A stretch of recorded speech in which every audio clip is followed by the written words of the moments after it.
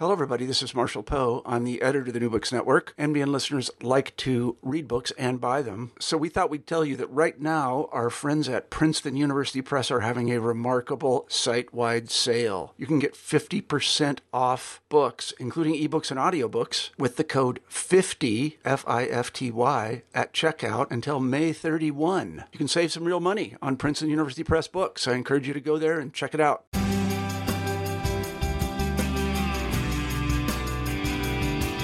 Hello, everybody, and welcome back to New Books in Sociology, a podcast channel on the New Books Network. I'm Christina Millar, one of the hosts of the channel.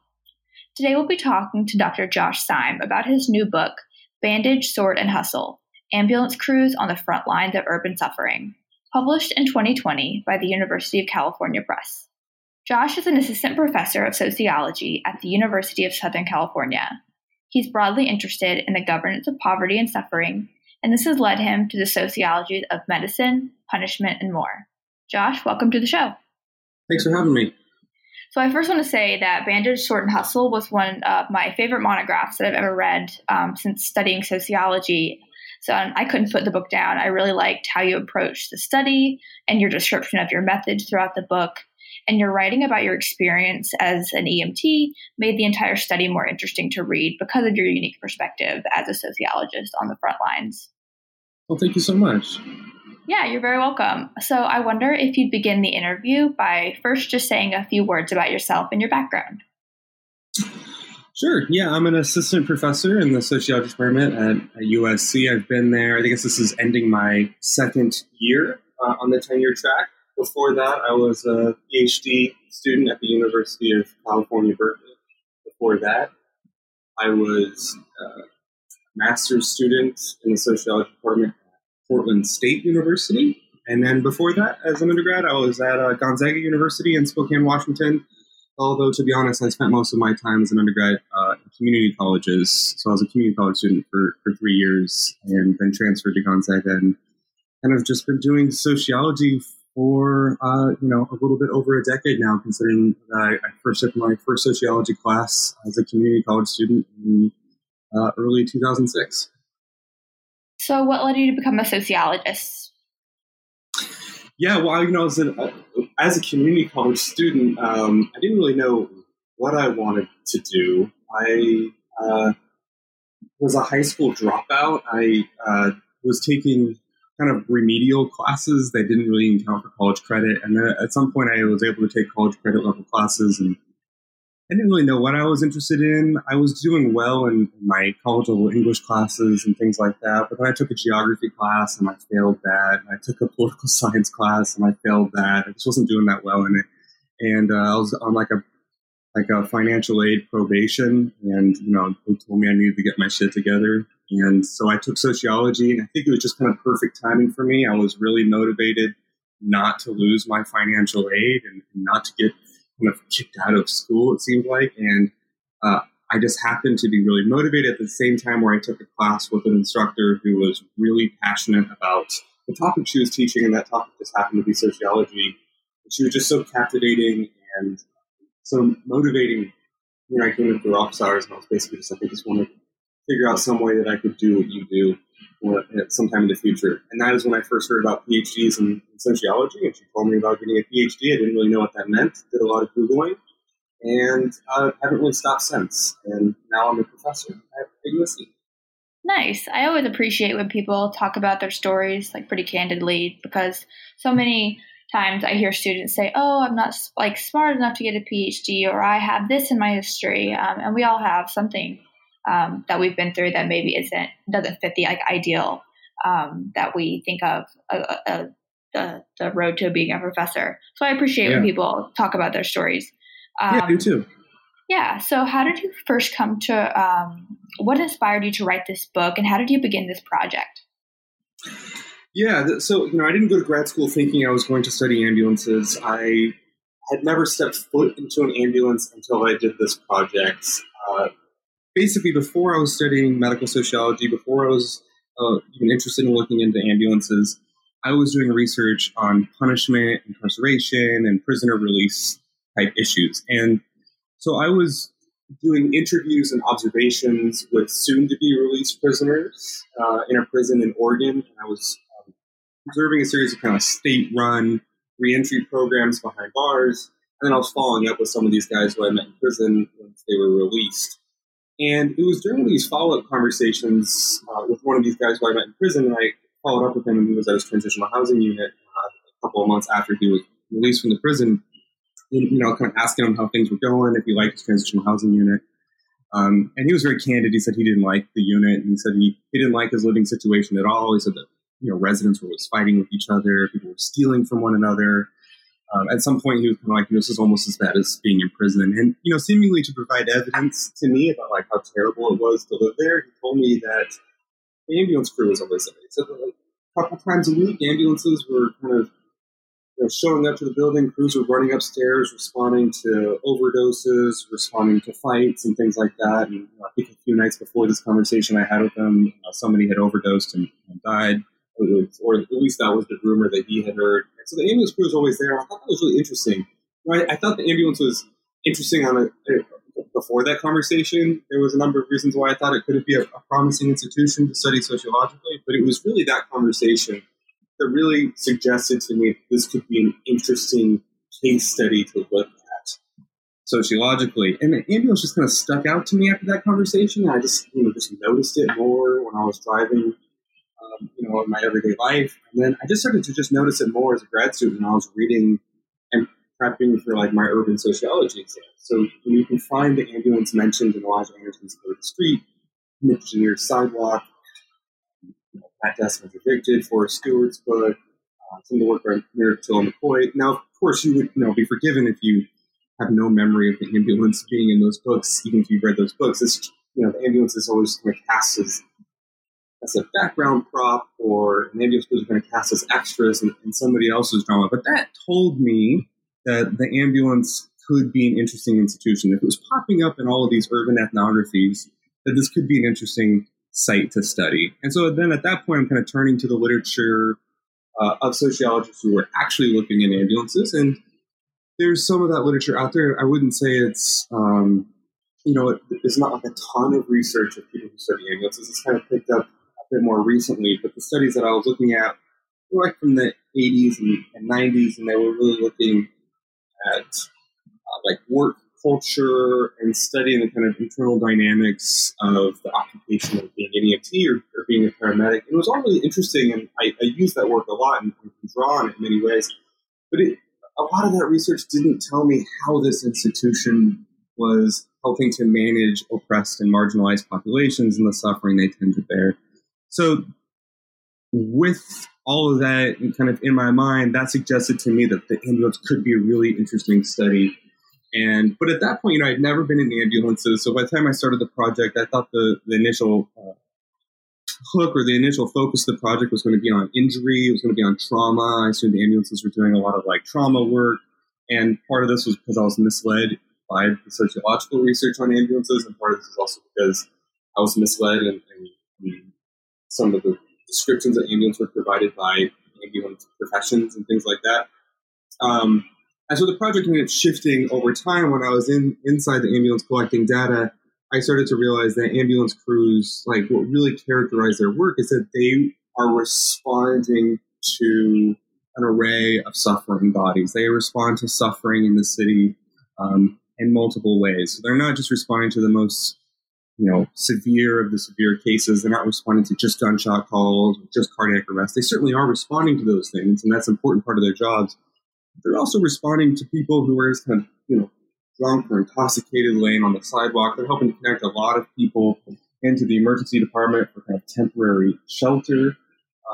They're involved in kind of the day-to-day governance of a lot of unhoused populations and otherwise vulnerable and suffering populations in the city. So I started to recast and think of the ambulance as an institution that was part and parcel of a fragmented state for managing urban suffering. And I think I should probably clarify what I mean by urban suffering. I think this throws people off a little bit. So in no way am I trying to suggest that people who dwell in cities live in absolute or permanent misery. They don't. People who live in cities. I mean, there's a lot of sociological research. I'm thinking about like some of the earlier writings by Claude Fisher and others. There's a lot of research that suggests that people who live in cities actually tend to be happier than those who do not live in cities. And there's a public health scholarship that tells us that there's an urban health advantage. And I'm not denying any of these things. But all human settlements contain suffering. And we've long known that suffering tends to concentrate towards the bottom of complex urban hierarchies. We've known this from writings of Frederick Ingalls, W.B. Du Bois, Jim Adams, Chicago School, and onwards. And I'm particularly interested in how the state manages and governs suffering through an array of institutions. And by suffering, I'm not just referring to physical suffering, even though this is a case of medical sociology, so that's kind of up front. But in the broader sense of urban suffering, I'm thinking about mental suffering, emotional suffering, social suffering, or generally financial suffering, and things like that. And so the book tries to think about the ambulance as an institution for governing urban suffering, and I make the argument that the ambulance does this in three ways.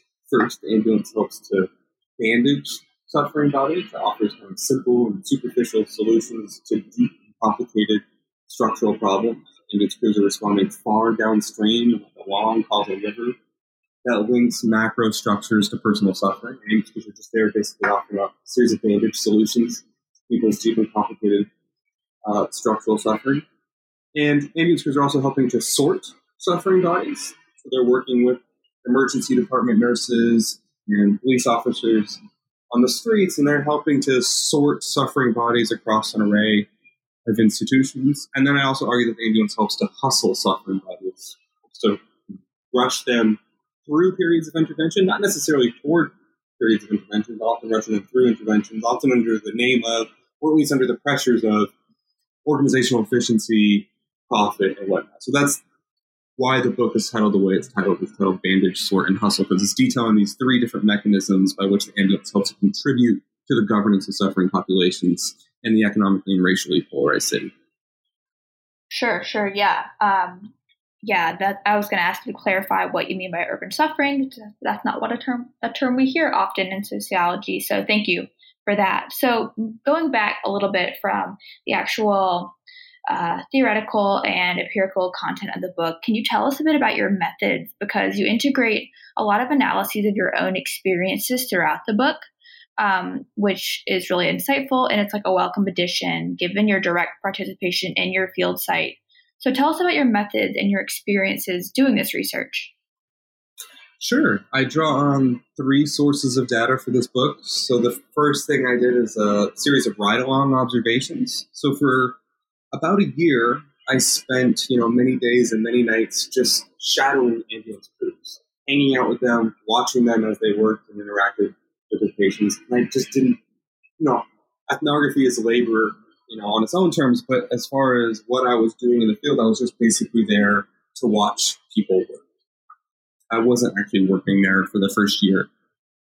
And as an extension to this, I also had an opportunity to shadow field supervisors. So these are like veteran paramedics. They drive around in these SUVs and patrol the 911 ambulance fleet. And then also as a ride-along, as a hang-around, I was able to attend a number of management meetings at this organization. So it gave me a great view from top to bottom of the management labor hierarchy at this firm. So I did that for a good year. And then in my second year of fieldwork, I repositioned myself. I moved from just being a ride-along to becoming a novice emergency medical technician. And so I was a paid employee at this same firm for 9 months. There's about 3 months of training in advance for this. So it's about a year additional field work. So 2 years of field work overall, basically cut in half with the first year where I was just kind of riding along with ambulance crews. And then my second year, I was, an EMT. And in that second year of field work, I did a lot to, as I say in the book, kind of bend the ethnographic gaze back onto myself to make sense of my own shifting dispositions and subjectivities as I quote unquote became an EMT. And then the third source of data I draw on is over 100,000 medical records. So in the book, I describe these as being kind of like receipts of labor, because these are medical documents and they're medical records that capture all the things you expect medical records to include, patient demographics, patient history, and things like that. But they are receipts of labor because in the ambulance, these are documents completed by ambulance workers in the field after every single 911 call they have. And a lot of this is just responding to a series of closed-ended items on an electronic medical form. But they always end with it varies, but they always end with an open-ended narrative that can be anywhere between 200 to 1,000 words, in which paramedics and EMTs are writing a written summary of the events as it unfolded. So I had these three sources of data: the ride-along observations, my own time and reflections as an emergency medical technician, and then these 100 or so thousand medical records. Yeah, that's a lot of good data, like quantitative data, but also qualitative data from your ethnography. So can you tell us a bit about the basic structure and hierarchy of ambulance crews for people who aren't familiar with ambulances and how they work? Yeah, so this varies a little bit across the country, but it's generally true that ambulances, particularly in private companies like the one I studied, that in the 911 system, ambulances tend to be run by a paramedic and EMT team. And so the paramedics are the more trained of these parties. They're the ones that are doing relatively deep clinical interventions. They're the ones that are doing the intubations. They're the ones that are starting the IVs. And EMTs are there in many ways to assist and to augment the duties of the paramedic. I think a lot of EMTs hate that description, and I understand why they hate that description. So I think a lot of people undermine the important work that they do when they suggest that they're just the assistants to paramedics. But it is generally true to suggest that when there's a paramedic and EMT team, the paramedic is the one that's really making all the major clinical decisions, and in many ways making all the major operational decisions. And EMTs are there to kind of assist them.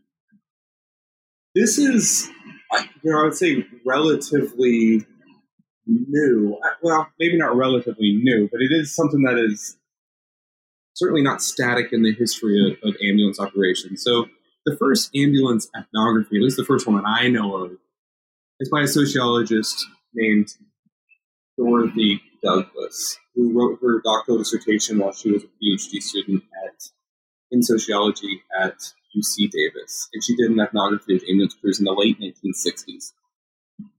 And what she found was a different dynamic in terms of the hierarchy between ambulance crews and patients than what I saw. There were no paramedics. There were no EMTs. At that time, those titles just didn't exist at the time in which she was writing. And what she found is this interesting hierarchy, because the roles that were played in the back of an ambulance was there was an ambulance attendant, and that was the person who did most of the patient care. And then there was an ambulance driver.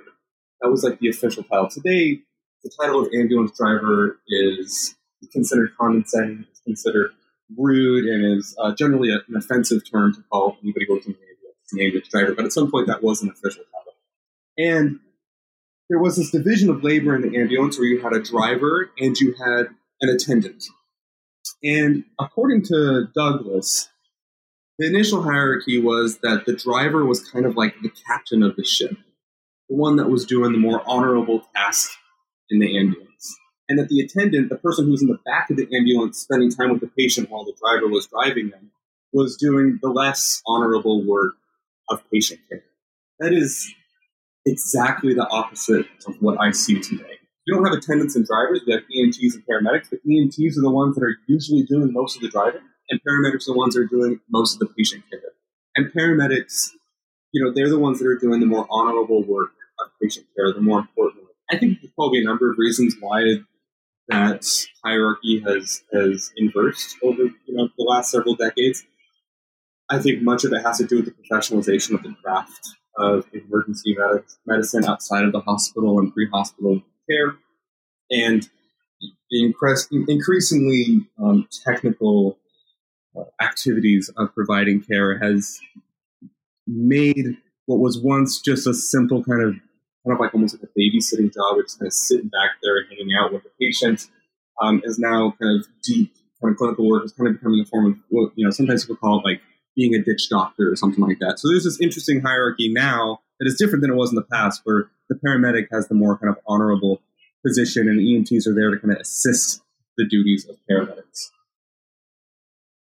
Okay, yeah. And admittedly, I didn't know a real difference between what a paramedic was and what an EMT was, because I hear the term EMT invoked so much more than the term paramedic. So I didn't know there was such a distinction there. And the power difference between those two? Yeah, and it's interesting because like part of it is the licensing and like how things are officially coded. So, EMTs, or what we typically call EMTs, have the license of EMT-B, which means basic EMT. They're trained in basic life support skills. And then paramedics have a kind of license that's usually, titled EMT/P. So usually, which the P stands for paramedic. The paramedics, they have a larger scope of practice, and they're doing the more important clinical work or the more consequential clinical work.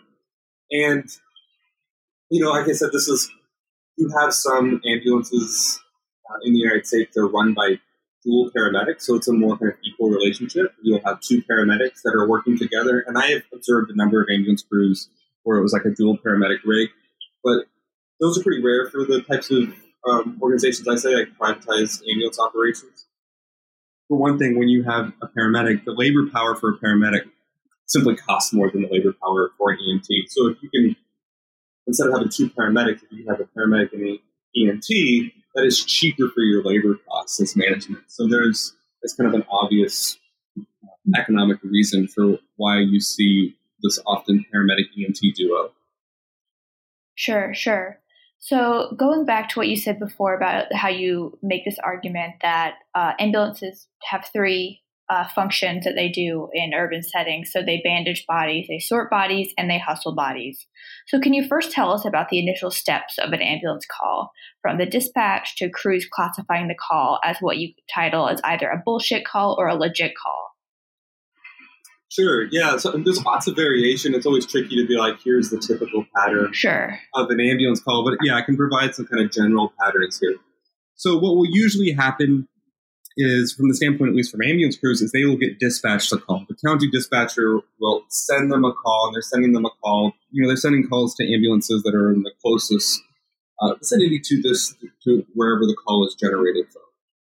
And the dispatcher offers some initial triage of the call. So they, it's not like all 911 calls are treated the same. So they'll make a distinction if it's they'll sometimes call it an alpha call or a Bravo call or a Charlie call. And a lot of this has to do with how the 911 caller is articulating the problem. If they're saying, oh my God, this person's not breathing, then they're going to classify this as a call that's going to be really severe than if somebody says they're calling 911 because they have a fever or something like that. So dispatchers are doing a little bit of this triage work. And, one of the main things that this triage does is determine if the ambulance is going to respond, or if the ambulance crew is going to respond with lights and sirens, or if they're going to just drive there.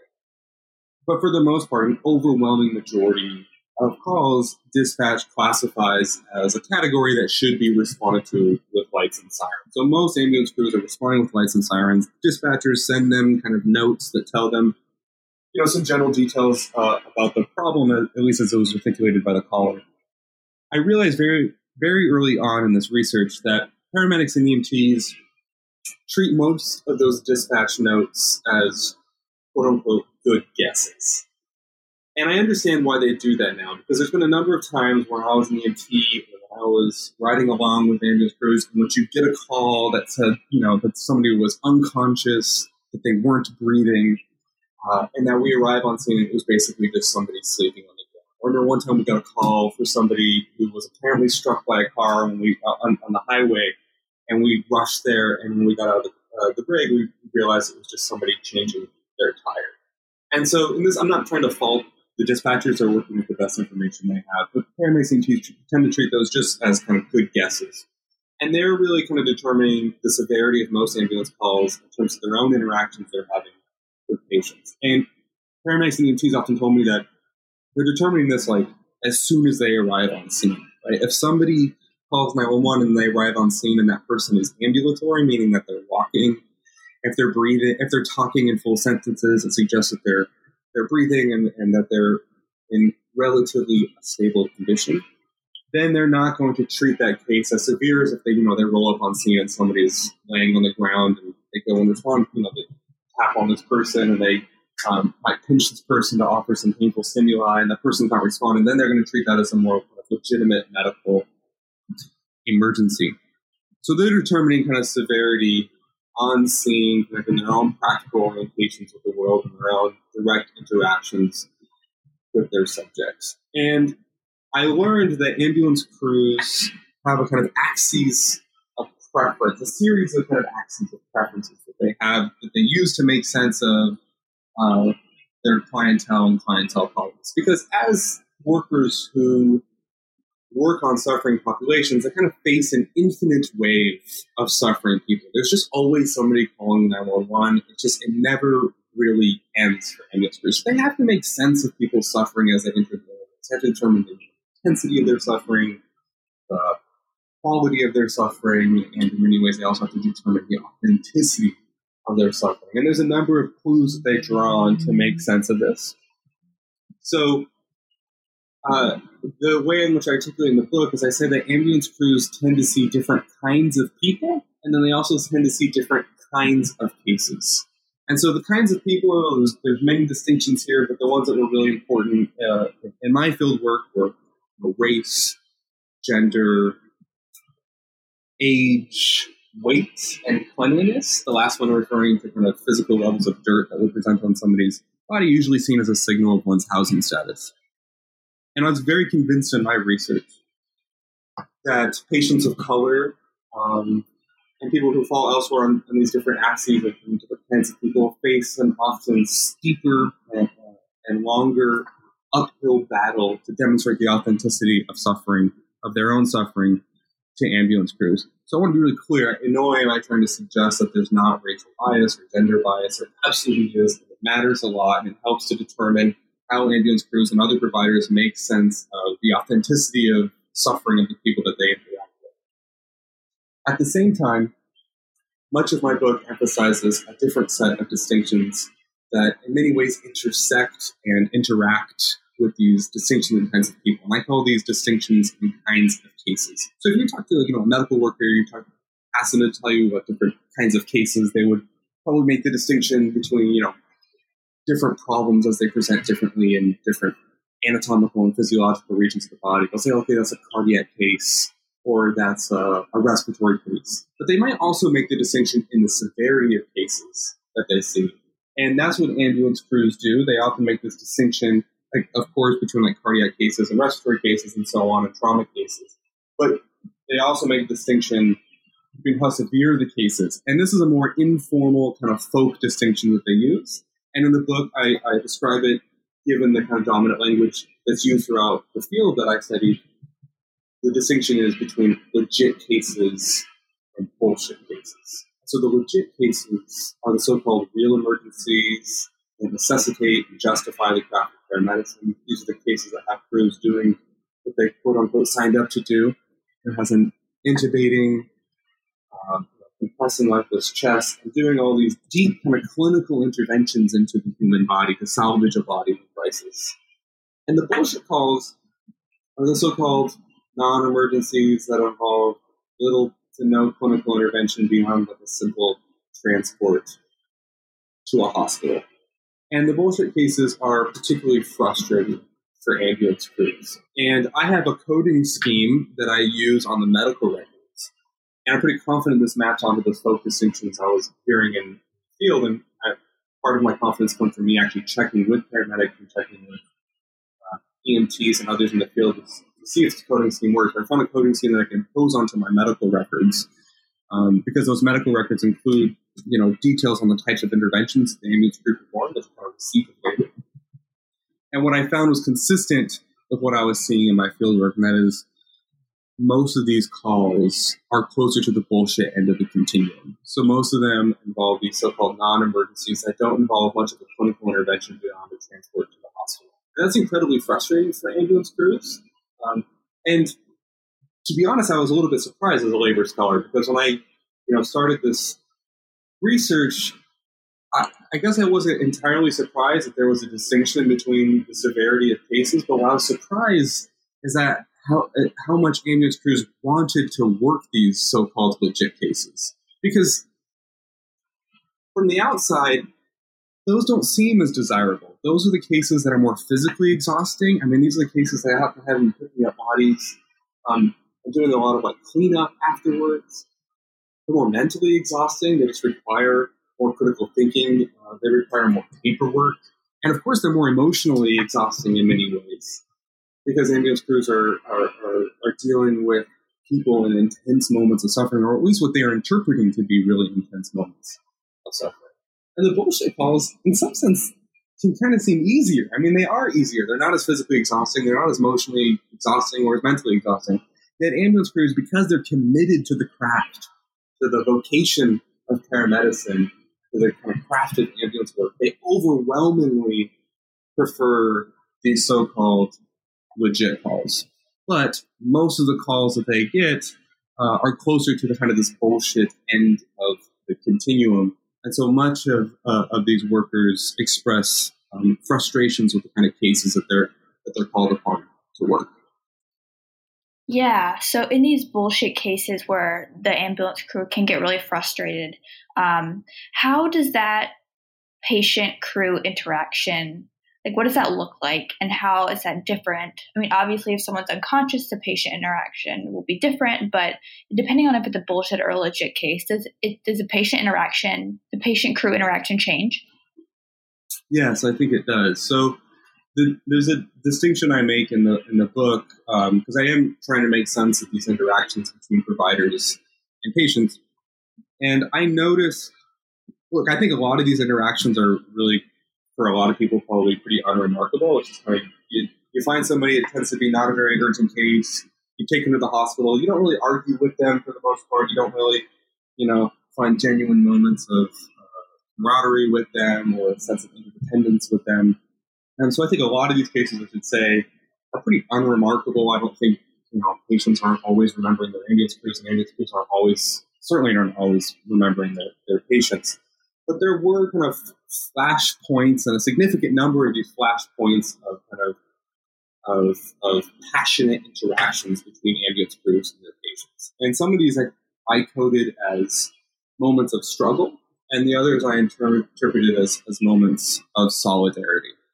So there were and by solidarity, I mean this in a kind of typical kind of Durkheimian organic solidarity of interdependence. And this tended to happen, I wouldn't say it only happened on the legit calls. It could happen on the bullshit calls too, but it tended to happen on the legit calls. It was just more common on the legit calls, in which somebody has a legit medical emergency that is kind of matched with the skill set and the tools that paramedics and EMTs have. And those paramedics and EMTs have a sense of vocation, a sense of purpose in helping those patients. And so there is this kind of solidarity of interdependence.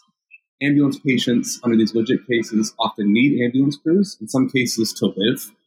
And ambulance crews need these patients with legit medical emergencies to realize a sense of purpose within their craft, within their vocation. And so solidarity it wasn't limited to the legit calls, but it tended to happen more frequently on those legit calls.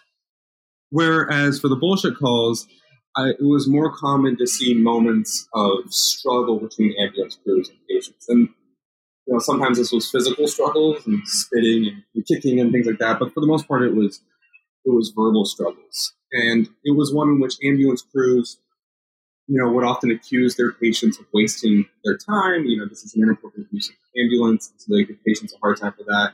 And then patients would often respond in a verbal struggle in this way by usually suggesting, I think for very good reason, that ambulance crews don't care about them, their problems, or not taking them seriously. So there are certainly moments of conflict and in struggle between ambulance crews and patients, and those moments of struggle tended to happen more in these so-called bullshit calls. But we're certainly not limited to them. We certainly saw moments of struggle on the legit calls, and you certainly saw moments of solidarity on the bullshit calls, but it tended to be patterned in the way I just suggested.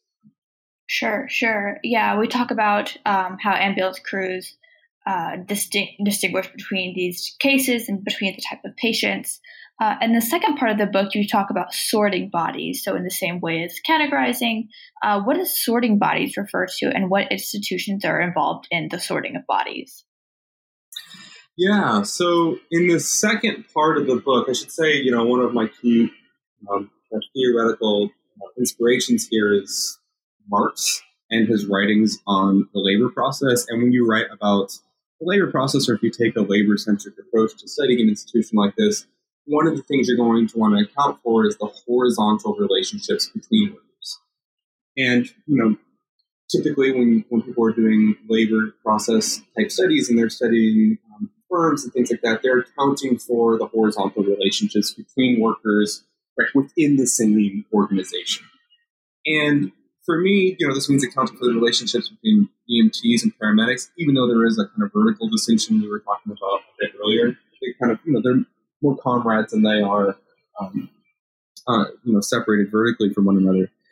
But when you're talking about ambulances and you're talking about the horizontal relationships that they have with other frontline workers, this means you have to account for the relationships that they have with emergency department nurses at the hospitals that they're taking their patients to. And it also means having to account for the relationships between ambulance workers and the police officers that they're interacting with, not on all of their calls, but on a significant number of them. I estimate in my research that about a fifth of ambulance calls involve interactions with the police. So they're working with these other frontline workers. And trying to make sense of this kind of division of labor on the front lines between nurses and ambulance crews and the police. And there are certainly other actors at play here too, including firefighters, private security officers, and so on. But I really focus mostly on the relationships between ambulance crews and nurses and ambulance crews and the police. And I'm trying to make sense of what it is that these workers, through their interactions, accomplish. I argue that much of what they're doing is helping to sort bodies. And so ambulance crews are, they're determining people's problems, and they're categorizing and classifying people's suffering, and then they are trying to then determine how to sort them into the ambulance. They have to, impose a primary impression. They have to suggest that this is a case of X, it's a case of shortness of breath, or it's a case of generalized body pain or something. They have to classify it. They're forced to do this. They're forced to check a box. They have to decide kind of which hospital they want to take their patient to. And they interact with nurses who are often frustrated with the types of patients that they're bringing them. So there's this weird kind of tension between ambulance workers and nurses over how they're going to sort patients, which hospitals are going to take patients to, which, and how are they going to be sorted or classified into the hospital. And then ambulance crews are also doing this sorting, in this labor of sorting with police officers on the streets. In which case, most of these interactions between ambulance crews and the police, they're more likely to happen on these so-called bullshit calls, on these low priority calls, which I was surprised to learn in my fieldwork. I expected ambulance crews and police to interact. I thought, they're going to, come together on gunshot calls and on severe traffic accidents, and they do come into contact on those events, but they're just more likely to interact in these so-called bullshit calls, and it's mostly for kind of clearing spaces of bodies that are usually seen or deemed by the police to be undesirable or out of place in that area, and they need to leave. So, police are often writing involuntary psychiatric calls that are forcing ambulance crews to take patients to psychiatric care units, and another common moment of kind of struggle between these groups is over what to do with a drunk person. It's not uncommon for the police to kind of come across a drunk person on the streets or the sidewalk or a bush or something like that, and they'll sometimes summon an ambulance crew to take them to the hospital. And the tension between the ambulance crews and the police has a real kind of material consequence for the people that are being sorted, because the distinction is also, how are these populations going to be sorted? Are they going to be sorted into the hospital and kind of classified, their problems and their suffering classified as sick? Are they going to perhaps be sorted into the alternative of the jail and have their problems classified as criminal? When you see somebody who's drunk on the streets, you could certainly frame it in either way, right? You could say, it's a medical problem, the person is drunk, they're sick, they should go to the hospital for the night, or it's a problem of public disorder. They are breaking the law because they're publicly intoxicated. So they could be sorted into the jail, or they could just be abandoned altogether, which is an option that sometimes happens, that basically the police and the ambulance crew will kind of leave the person alone. But that route is really rare. It just doesn't really happen that much. So the sorting of bodies, I argue, if you really want to understand how ambulance crews are helping to sort bodies into hospitals and how ambulance crews and police and their interactions are, in some sense, kind of determining how bodies are sorted in hospitals or perhaps even into a jail, I argue you have to account for the horizontal relations between workers. Because it is true that much of this is determined by protocols, things like EMTALA, other regulations of how emergency departments take in patients, and regulations about how ambulance crews have to take people who are on psychiatric holds when the police mandate that they do so. Certainly protocols, policies are really important here, but workers on the ground have a significant amount of discretion in determining how to interpret these protocols and policies.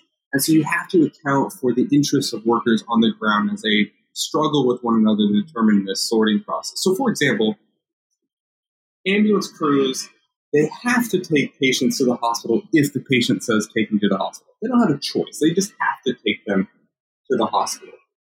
But ambulance crews do have some choice into which hospitals they take their patients to. And that's actually not very visible in the actual written protocols and procedures themselves. Because the written protocols and procedures say, what you do is you just take the patient to the closest, most appropriate hospital. Or if the patient has a non-severe problem, a kind of bullshit problem, of course, this is not exactly what's used in the protocol, but this is essentially what it says, is that if it's a non-urgent kind of bullshit problem, then there's another factor at play here, and that's patient choice. So patients can kind of choose and elect which hospitals they want to go to within reason. And I found in my field work that ambulance crews would often try to exploit this patient choice within the field to try to steer patients into selecting hospitals that they believe would somehow make their shift easier. So they might try to convince patients to choose hospitals that are, in a less busy part of the county, assuming that after they completed that call that they won't be in such a busy area immediately outside that hospital, or during the 11th hour of their shift and they're about to end the shift for the night. They'll often try to get patients to select hospitals that are near their designated sign-out location so that this would minimize the likelihood that they would be forced to work overtime. And we see similar things happening between the struggles between ambulance workers and the police. So the sorting of bodies really is an account of the horizontal relations between these different frontline workers and how populations are sorted within and across these institutions. Mm-hmm. In this section, you also discuss the idea of fixing up bodies and making people into patients. So what do you mean by that? Yeah, so that's the division of labor between ambulance crews and nurses at the hospital. The flip side of this is that there's this idea of cleaning up bodies, which I talk about in the chapter between ambulance crews and the police. This idea of fixing up bodies is on the chapter between ambulance crews and nurses. And so I argue that ambulance crews, they have to take people to the hospital. And one of the things they have to do, you can't just pick somebody up if you're an EMT or a paramedic. You can't just pick somebody up on the street and then just drive them to the hospital and then just, present them to the nurse and then leave. You have to do a significant amount of labor, even if it's the so-called bullshit calls. You have to do the labor of making this subject legible to the institution of medicine. In short, you have to make them into a patient. You have to, reduce their suffering, classify their suffering into one, maybe two easily checkable boxes. You can't even file your paperwork as an EMT or paramedic at the end of the call without checking a box that says, "Oh, this person's problem is shortness of breath," or this person's problem is chest pain, or something like that. And so you have to make them into patients, and part of this means recording their vital signs. You have to use kind of Foucauldian medical gaze to try to objectively determine the state of one's suffering existence. And then when you get to the hospital, you have essentially fixed up a patient for the nurse, and then you provide the nurse that patient with some documentation about why it is that they have been fixed up in the way that they've been fixed up. Why have they been classified into the patient that they've been classified? into. So this is true whether it's the bullshit calls or the legit calls, because even if it's the so-called bullshit calls and are not medical emergencies, there's still significant labor that ambulance crews are doing, and it still is important medical labor that they're doing because they're helping to make these bodies legible to the institution of emergency medicine so that they can kind of be pushed further into the administrative machinery of the hospital.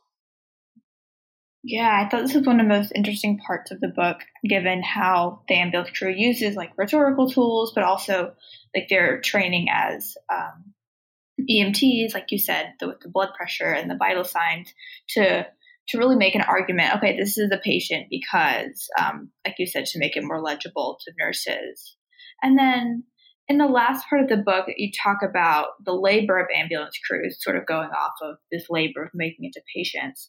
And you also talk about the hierarchy of crew members. So what were some of the pressures faced by ambulance crews in terms of their labor conditions and their performance pressure? Yeah, so, one of the things I did in this research is I wanted to understand the vertical pressures of production. So as I said, the sorting of bodies, that was an effort to make sense of the lateral, horizontal struggles that ambulance crews were having with other frontline workers, nurses in hospitals and prison states, and not even necessarily struggle with the moments of solidarity and camaraderie they might have with these groups too. And in the third part of the book, this idea of hustling bodies, I was accounting for the vertical relations, and in particular, the relations between ambulance workers and those who are attempting to control and coordinate their labor from above. And for my case, it was really a tricky thing to figure out because I study a private, for-profit ambulance company that holds 911 contracts throughout the country, and I focus on its operations in one California county. And the way that this relationship works is that the county or the public bureaucracy that's essentially in charge of assuring the delivery of ambulances to citizens in the county delegates these operations, contracts these operations out to this private firm, and contract and delegate out to capital. But this is not, a simple story of the hollowing out of the state. I thought it would be when you think about these contract relationships. The state remains present and powerful in this relationship. And this became really obvious to me once I started to attend management meetings, upper level management meetings that were also attended by middle managers and field supervisors. And it was in these meetings that I learned of a central dilemma that ambulance crews face. And the dilemma is, let me see if I can pull it up real quick to make sure I capture it right. So the dilemma is this. So if the firm, if this company I study aids the poor, they will continuously waste resources on a mostly unprofitable clientele. But if the firm abandons the poor, the county bureaucracy will fine them for violating protocols. So I should clarify this a little bit. So over half of this company's, most of the, I should say, ambulances in the United States, they tend to generate revenue on a fee-for-service revenue model. Now, this is true for private companies like the one I study, or even public ambulance operations like those run by fire departments. They tend to run on a fee-for-service model. You probably shouldn't call this fee-for-service. You should probably call it debt-for-service, because fees aren't really collected inside the ambulance, but debt is free. So you kind of, accept the debt once you use the service. And most of that debt is paid by public or private insurance providers. And for the company I study, this is pretty consistent with what we know about ambulance patients throughout the country. Over half of its patients are either uninsured or on means-tested Medicaid. It's 51% of their patients in this case. And from the standpoint of management, people who are uninsured often don't pay their bills. And Medicaid, or Medi-Cal in the state of California, only covers a fraction of ambulance transport, somewhere around like $200 to $300 of what they would like to get a $2,000 to $3,000 transport invoice. So the money for this company is really in like the hills and in the wealthier pockets of the suburbs where people are more likely to have private insurance. But those are the places that are just simply not calling or summoning the ambulance very much. The ambulance just gravitates towards poor and otherwise marginalized neighborhoods in the city. And those are places where people are just not generating a lot of money for the company. But they can't just abandon this population. they have to service this population because the county bureaucracy that is delegating activities out to this private company will fine this company if they're late to 911 calls or if they're absent from certain neighborhoods. So I became really interested in how does this company respond to this dilemma? And the truth is that they respond in a number of ways. And one of the things they do is they lobby with the state government, trying to increase Medi-Cal or Medicaid reimbursement. Sometimes they lobby with the county government, trying to adjust this fine schedule and how much they're going to get fined for each call. But their quintessential strategy here, their primary strategy, is just a classic capitalistic one. It is to intensify the exploitation of crews, to try to increase the amount of surplus that management can appropriate from its workers. In other words, to try to increase this transport to crew ratio. They just want ambulance crews rushing through as many billable transports as they possibly can. Now, they realize that many of those billable transports will not be very profitable for them, at least when you think about them as a single unit, as a single transaction. But the idea is if you can just churn through a lot of these calls in your organization, and then on top of that, capture some of these calls in the wealthier parts of the area where people have insurance or more likely to pay their bill, then you can start to generate a profit. So I became really interested in how management was trying to increase this transport to crew ratio to try to basically intensify exploitation. And there's a number of ways that they do this. I mean, one of the things they do is they adjust the schedule. I mean, they are literally changing the schedule every couple of days, trying to add and subtract the number of ambulances that are available on the streets as the shifting 911 demand changes, or rather the predictions for the 911 demands change. One of the things that this company did when they took over this county contract is they eliminated ambulance stations. And this is increasingly true for private ambulance firms across the country that run on these 911 contracts, at least, that ambulance stations are disappearing. And what happens is an ambulance crew checks in for their 12-hour shift, and then they check in at headquarters where they get their ambulance, and then they're just told to go run calls. And when they're in between 911 calls, they do not return to an ambulance station. Instead, they're told to post at particular street intersections and wait for their next call. This produces incredible flexibility from the standpoint of management, because now they don't have to have ambulance crews waiting at static ambulance stations that don't move within the county. Now they can actually, move the availability of ambulance crews throughout the streets as the 911 demand shifts. While it produces incredible flexibility for managers, it produces incredible exhaustion for ambulance crews. Another thing that they try to do is they really want to reduce the amount of time that ambulance crews are spending at hospitals. So when ambulance crews take a patient to the hospital, the assumption that management has is that ambulance crews is kind of milking their times at these hospitals. They're spending a bit more time there than perhaps they need to spend. I can say as an EMT that works at this company that assumption that ambulance crews are kind of milking their times at hospitals is absolutely true, kind of unapologetically true, because we worked 12 to 14-hour shifts. We ran a ton of vocationally unfulfilling calls, or at least what most people would consider to be vocationally unfulfilling. And in between 911 calls, we weren't returning to ambulance stations. I, as an EMT, and many of my coworkers very rarely received meal breaks. So yeah, we were milking our time a little bit at the hospital to, kind of carve the hospital into being kind of an informal break room. And so I argue that all of these pressures that management puts onto workers in an effort to increase this transport to crew ratio, to have crews run through as many billable cases, to have ambulance crews, quickly exit the hospital and return to 911 service so that they can capture a new call. All of these pressures that increase this transport to crew ratio and intensify the exploitation of workers. I argue that this amounts to a hustling of bodies. The ambulance crews are, rushing people through periods of intervention, often in the name of, or under the pressures of organizational efficiency, and in this case, in the name of profit.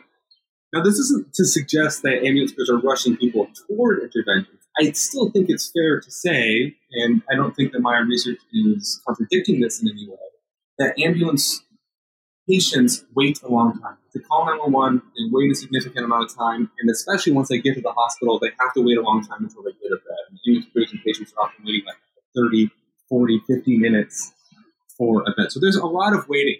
But from the standpoint of ambulance workers, and from the standpoint of labor more generally, while there is a lot of waiting, it is this waiting is interrupted by flashpoints of interventions in which crews are rushing people, hustling people through certain periods of intervention. And I argue that this is motivated largely by these vertical structures, by these vertical relationships between ambulance workers and managers. Because managers want ambulance crews to increase this transport to crew ratio. This largely amounts to efforts to try to hustle people through intervention so that crews can hustle through bodies and move on to new patients. And so when you take a patient to the hospital, you kind of want to rush them through the process. You want to get them onto the hospital bed as soon as possible so that you could maybe carve out 10 to 15 minutes of a kind of informal break before managers start to come yell at you, mainly the middle managers popping into the hospital to yell at you to ask you to return to medical service. So all this really kind of motivates a hustling of bodies in addition to this bandaging and sorting of bodies that they do. Mm-hmm. Yeah, I thought this chapter really tied up the book nicely because it moves from, okay, this is what we see when we first get to the patient, and then this is what happens when we classify the patient, and then finally what happens sort of in between patients or after patients. So I thought this really tied up the book nicely in terms of really helping reader to understand the process of coming to a patient and then delivering the patient to the next institution that will then handle them and sort them through the system. So we've taken up a lot of your time, so I'm going to ask the final question that we always ask on the New Books Network, and that is, what are you working on now? Oh yeah, that's a tough question. So as of right now, I'm just kind of finishing up some loose ends from this project. I mean, there were some things in the book, some things I wanted to say that I just didn't really felt like they just didn't really fit the argument of the book, or they didn't really help advance the specific claims I wanted to make there. So I have a lot kind of on the cutting board. It's going to occupy me for the next year or so in writing about ambulances, including writing about the particular methodology that I took. I'm still doing research on punishment and incarceration. I have a couple of papers that one is forthcoming, a co-authored publication thinking about parole as an institution for governing poverty. That should be coming out soon. I'm also working on a methods piece on collecting data behind bars. And then I'm just trying to think about new field sites to kind of take this labor-centric approach that I have in this book, Bandage, Sort, and Hustle, into new settings. And, I don't have anywhere to report that I'm at right now, but hopefully within the next year, I'm in the field collecting data again, because I'm certainly feeling the itch to return to field work. As much as I love being a professor and teaching my classes, I'm very eager to get back into doing some more on-the-ground ethnography for understanding the governance of urban suffering more generally. Yeah, that's exciting, especially coming up with new projects. You can sort of go so many different ways with this going forward. So, Josh, where can listeners find you online to learn more about your work and your book? Sure. Let's see. So I have a Twitter. It's just at Josh Syme, so JOSHSEIM. I'm relatively new to Twitter. I've had it for less than a year, but people can reach me there. They have my DMs are open.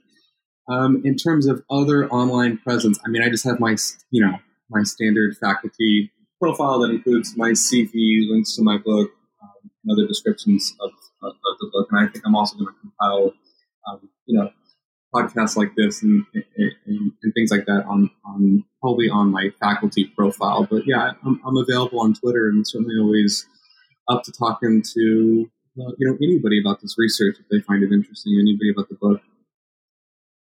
Great. So again, this has been an interview with Dr. Josh Syme, author of Bandage, Sort, and Hustle, Ambulance Crews on the Front Lines of Urban Suffering. Josh, I want to thank you again for being on the show today, and I really enjoyed chatting with you. Thank you so much. I had a lot of fun.